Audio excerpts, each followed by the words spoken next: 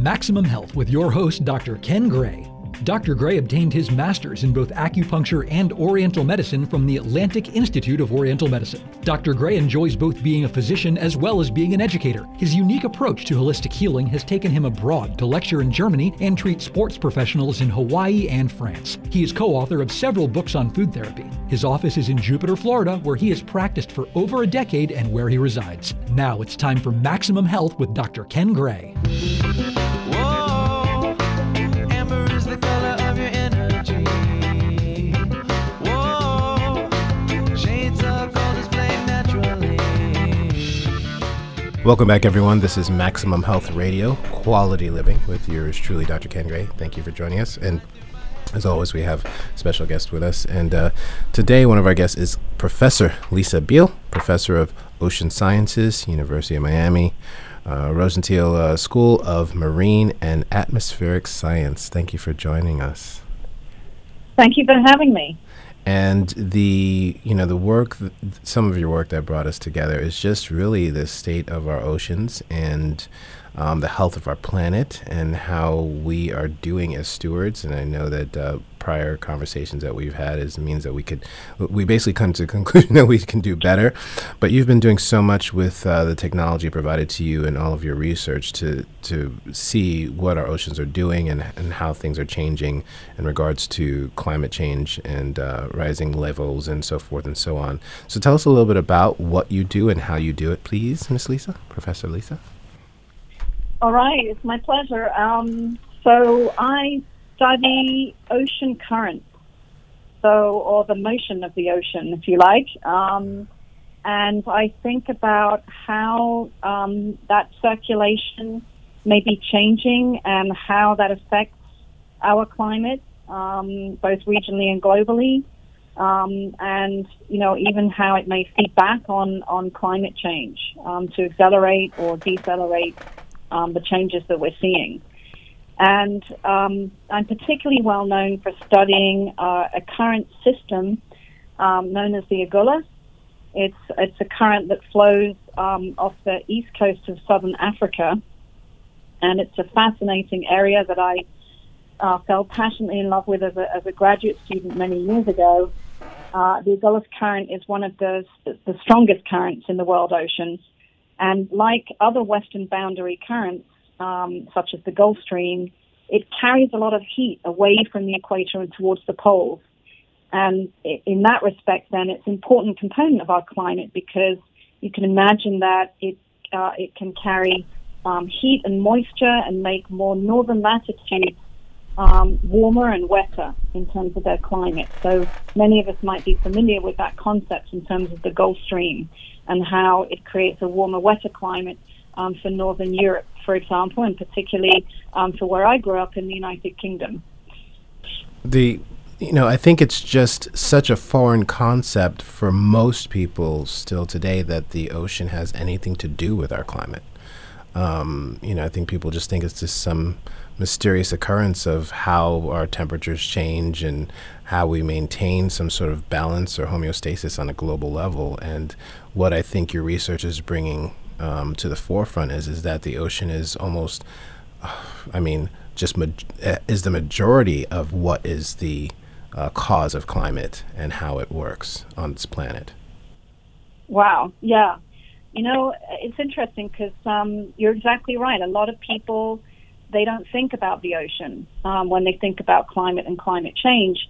And yet, with anthropogenic climate change, with all the excess heat that we are trapping at the surface of our planet, over 90% of that excess heat has gone into the ocean, is now stored in the ocean. And so, when I teach my students about climate change, I like to say to them that you can think of the ocean as like the flywheel of climate. It's kind of like, the atmosphere mixes really quickly and the weather systems pass through really quickly. But the ocean, sits there with time scales of tens and up to 1,000 years. And it stores all this heat. And really the question that we ask as oceanographers is, where is this heat going? When is it going to, when is it going to fuel the atmosphere and where? How is it going to be delivered? And overall, affect our climate system in the future.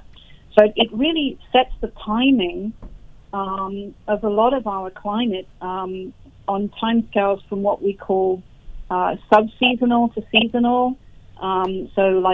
Weekly, monthly, up to seasonal, and all the timescales beyond that, interannual. Like some people may have heard of the El Nino Southern Oscillation, and the El Nino La Nina phenomena that affect our climate so profoundly on interannual timescales from year to year, and all the way up to decadal and beyond. The ocean is an essential ingredient in understanding those kind of climate changes. When you look at the ocean, what it's doing, do you ever get involved with seeing the change of the different species and how it's reacting to the climate change? Not on a personal basis. That's not my research. But of course, we think about how changes in ocean circulation in the currents may affect marine life. And I can give an example of that. So with my research into the Agulhas Current, for example, we were trying to see if we could understand whether the current was intensifying over time, whether it was getting stronger with climate change and with the increasing intensity of the winds, for example, or whether maybe instead it was becoming more turbulent, so that extra energy in the climate system was feeding into, rather than kind of feeding into the kind of straightforward kind of mean flow of the current, that it was rather feeding into the eddies and the turbulent nature. So an eddy, we talk about eddies a lot in oceanography. They are kind of, you can think of them as water going around and around, circulating, and on small scales. And if there's more of that kind of eddying going on, it's like stirring and so on in those boundary currents, then what you're doing is you're changing the way that those boundary currents affect the coastal ocean. And of course, the coastal ocean tends to be where marine life thrives. There's upwelling in the coastal ocean. That means that water is brought up from depth that is full of nutrients and can feed a lot of marine life. And so if these currents are intensifying, they tend to separate more. And these are complex ideas. So by all means, ask me more questions about it if I'm not clear. But if they intensify, then the front tends to get stronger. The separation between the open ocean and the coastal ocean becomes stronger, and those waters will it's if they become more remote from one another. And so in that case, you could retain, say, fish larvae and pollutants, or anything within coastal waters. They would be less likely to permeate out into the open ocean. Right. They'd become more trapped to the coast. But if you get the currents becoming more turbulent, then you have the opposite effect, where now you could more easily transport those fish larvae offshore. And that could affect, the retention and recruitment of those larvae, and therefore affect, the life patterns of those fish and the success of the fish stock. Yeah.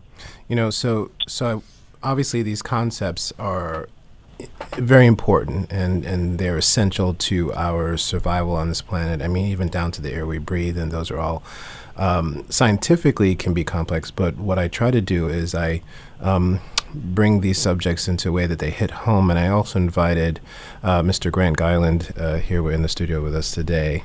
And he is owner of Cotton Capers, which is probably, if not the largest, one of the largest seafood purveyors in South Florida, down even into the Bahamas.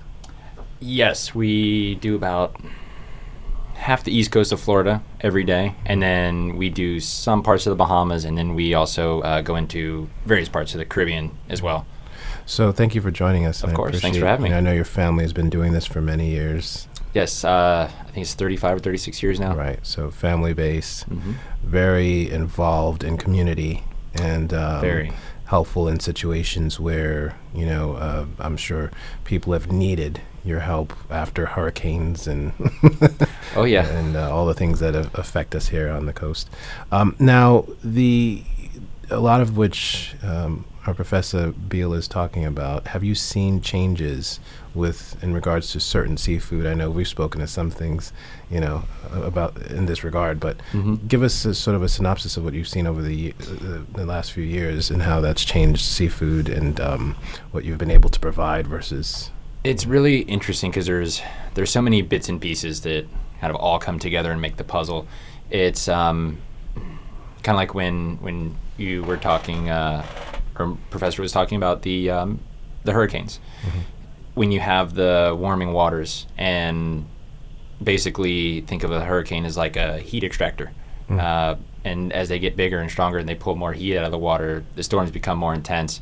And we see things like what happened in the Keys during Hurricane Irma, where the storm hit with so much ferocity that it was actually taking parts of the seafloor up in the Wow. shallower waters in Florida Bay. And we had seagrass islands floating by offshore here for a week or 2 weeks after, which made for really good fishing here. But a lot of that, for instance, is like where the Florida lobsters, well, not necessarily maybe lay their eggs, but definitely in the estuaries where you see a lot of the smaller lobsters where they live. So So it kind of affected the lobster. it definitely affected yeah. the production there.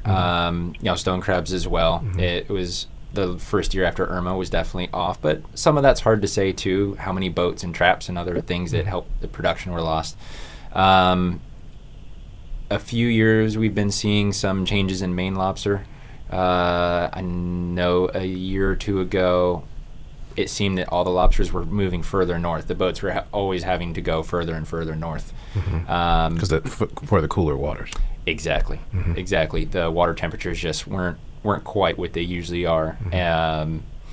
We're also getting just further into the year with warmer water than we usually do. The cold fronts the last few years weren't quite what they've been in Florida.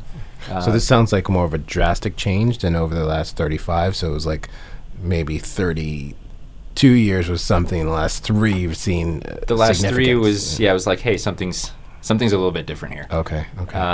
But then this year we've had kind of almost, it felt like a correction in it. We've a lot of the fisheries came back really strong this year that hadn't been in a couple. So it's, I guess if you look at it in the longer term, it's easier to see, okay, well, is this just a trend in a fishery? Right. Or is it is it coinciding with water temperatures as, these species are moving further north and things like that? And even like, are we seeing species moving into our area from further south that we don't normally have, which I haven't seen a whole lot of, but...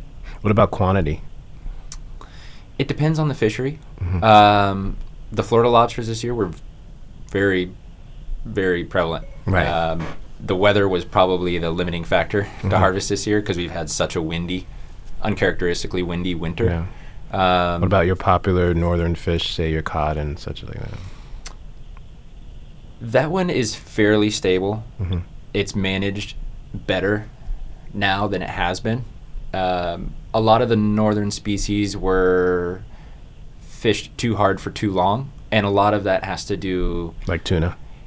Or is that somewhat tuna. Some tuna. Yeah. In the Northeast, I know that the yellowfin tuna is in good standing, and that's why our company in particular, we do not deal with like bluefin, for instance, just because of the stock could be in better shape than it is. But yellowfin, it's in good standing, and it's not an overpressured fishery. When you have species like the bluefin, where in other parts of the world they're fished so heavily and with pretty much a disregard to regulation, that gets kind of tricky, especially when we're not totally sure about their migration patterns. There's still a lot of unanswered research on that. When we talk about trends, Professor Beal, are you seeing that there is a trend in the long term? I mean, how long have you been doing this research, and what are you seeing in the short term versus any information based on long-term changes in the ocean? Well, of course, the long-term changes are the hardest to find, right? Because we need long-term data. Right. And your program is how old is your program? So in the Agulhas Current, we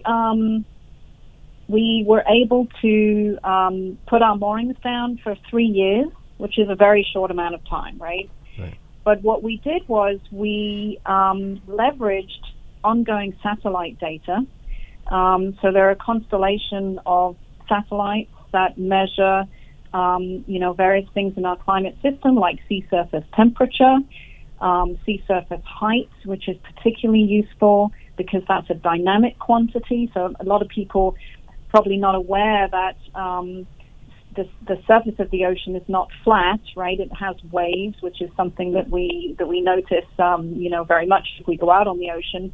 But on larger scales, that probably we wouldn't notice, is that the surface of the ocean is actually like domed because of the large-scale gyres. So it's just like the high and low pressure systems that we get in the atmosphere that drive the winds. In the ocean, then, we can use sea surface height from satellite data to tell us something about the way the ocean is moving, to tell us something about the currents. And so what we did in my program was we went out for these 3 cruises to put out the moorings over those 3 years. And then we were able to put our instruments along a satellite ground track. And in that case, leverage this sea surface height data to what we call build a proxy. So basically look at how the ocean current was related to what's going on at the surface, and create a relationship to that we could then project forward and backwards in time using the satellite data. So using that technique, we've managed to leverage those 3 years of data into 25 years of time series. And so what are you coming up with in terms of where we are? Well, so that's what's really interesting, right? So the climate models are telling us that the oceans and the atmosphere are the amount of energy in the system is increasing, right? Mm. This is something that's extremely robust. The climate models were suggesting that currents in that case were intensifying. So a current like the Gulf Stream would be getting stronger, and that idea of this kind of frontal separation that I was talking about earlier would also be getting stronger. But what I found in the Agulhas system, this wasn't the case. That over 25 years at least, we didn't see any strengthening of the current. And what we saw instead was this turbulent nature of the current increasing.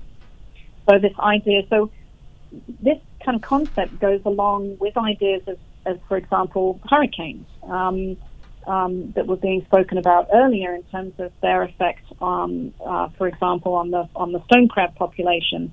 So hurricanes is a storm system. It's an extreme event, right? It's not something that happens. It's not a typical event like, say, the westerly winds or, our synoptic wind systems. The winds always tending to blow in one direction at certain latitudes. And so in the ocean, we can think of these eddies as being similar type of storm systems, and it's those that seem to be intensifying. If that makes sense. So we're getting more extreme events also in the ocean as well as the atmosphere. And this really has very different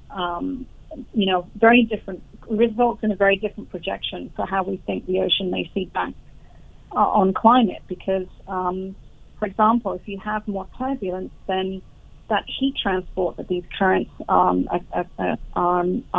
able to carry, that heat away from the equator towards the poles, is going to reduce, because now the motion is becoming more turbulent, and the heat is going to be mixed more up onto the shelf and out into the open ocean across those current systems. And so that represents a very different effect, particularly on the coastal ocean, potentially in the long term.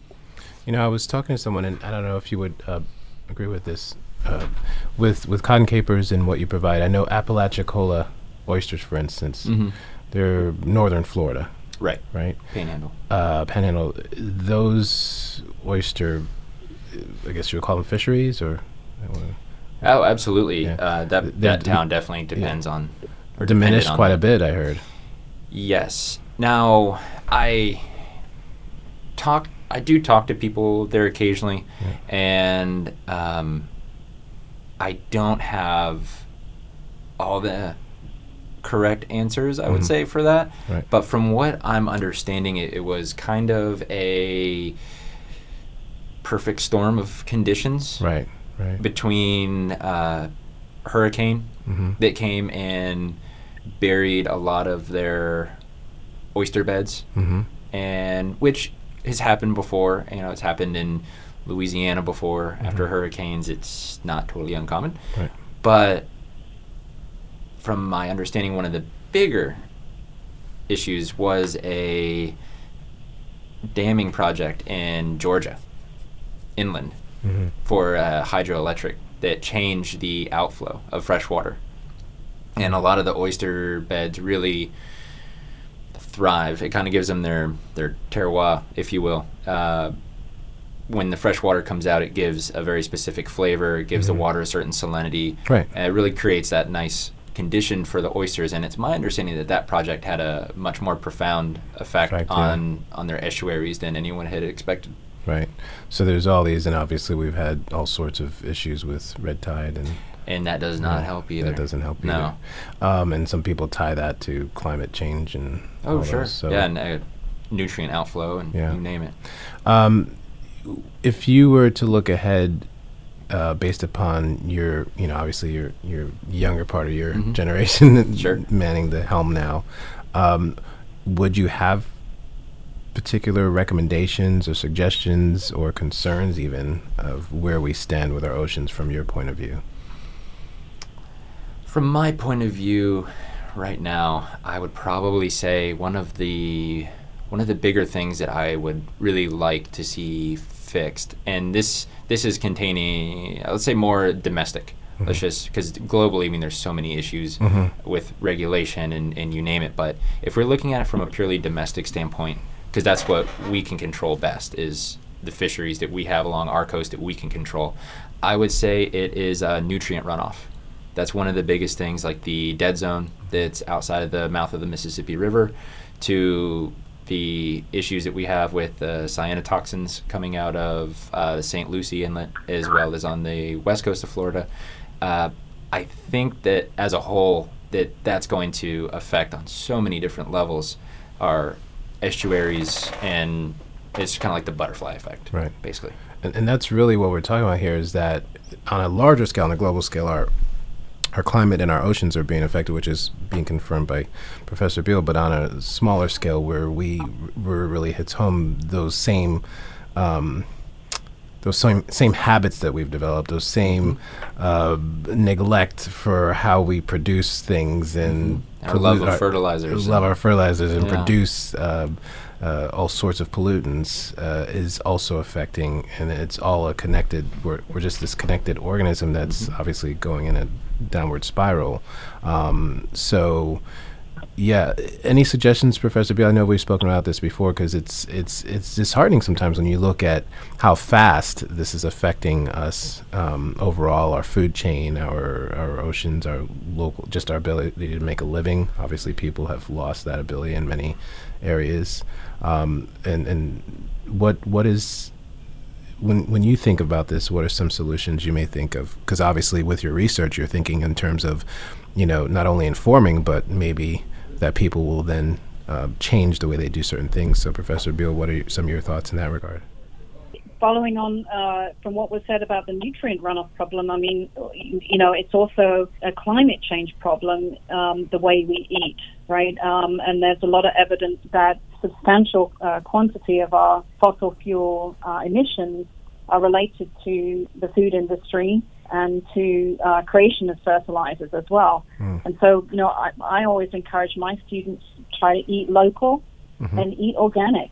if you eat organic, you're not putting those fertilizers on the soil. You're not putting the pesticides on the soil, which is flowing, in ever greater quantities, into the ocean and directly affecting our fisheries. I think in a more global sense, which tends to be, the platform that I think about, even in terms of we have a global ocean observing system, which probably a lot of people aren't aware of, which is just really in its nascent phase and desperately needs,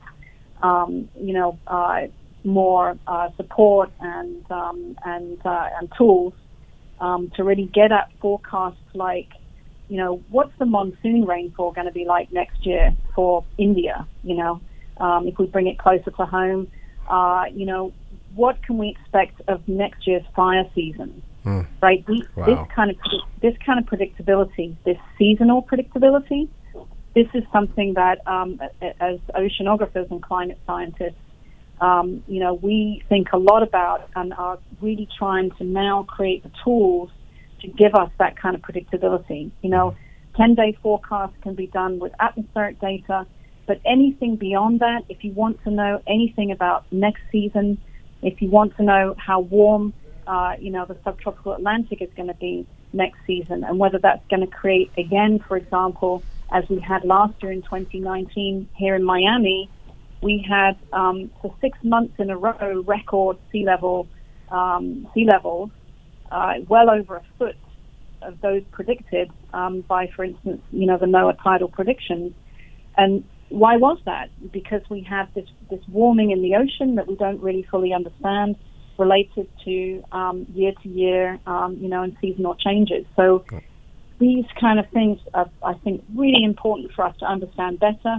We're really at the early stages of trying to do that, and we, desperately need more measurements in the ocean and more understanding of the ocean's role on those timescales if we're to manage that. So that's the kind of issues that I think about in terms of next steps for the science community, in terms of, I guess, giving society more information about what's coming and how they can prepare. Well, there are huge questions, and there are some things that we can do about it individually, and those suggestions have been made, and we thank you both, Professor Lisa Beal from University of Miami and Mr.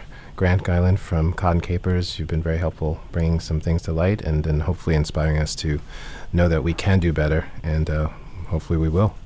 This has been another Maximum Health Quality Living.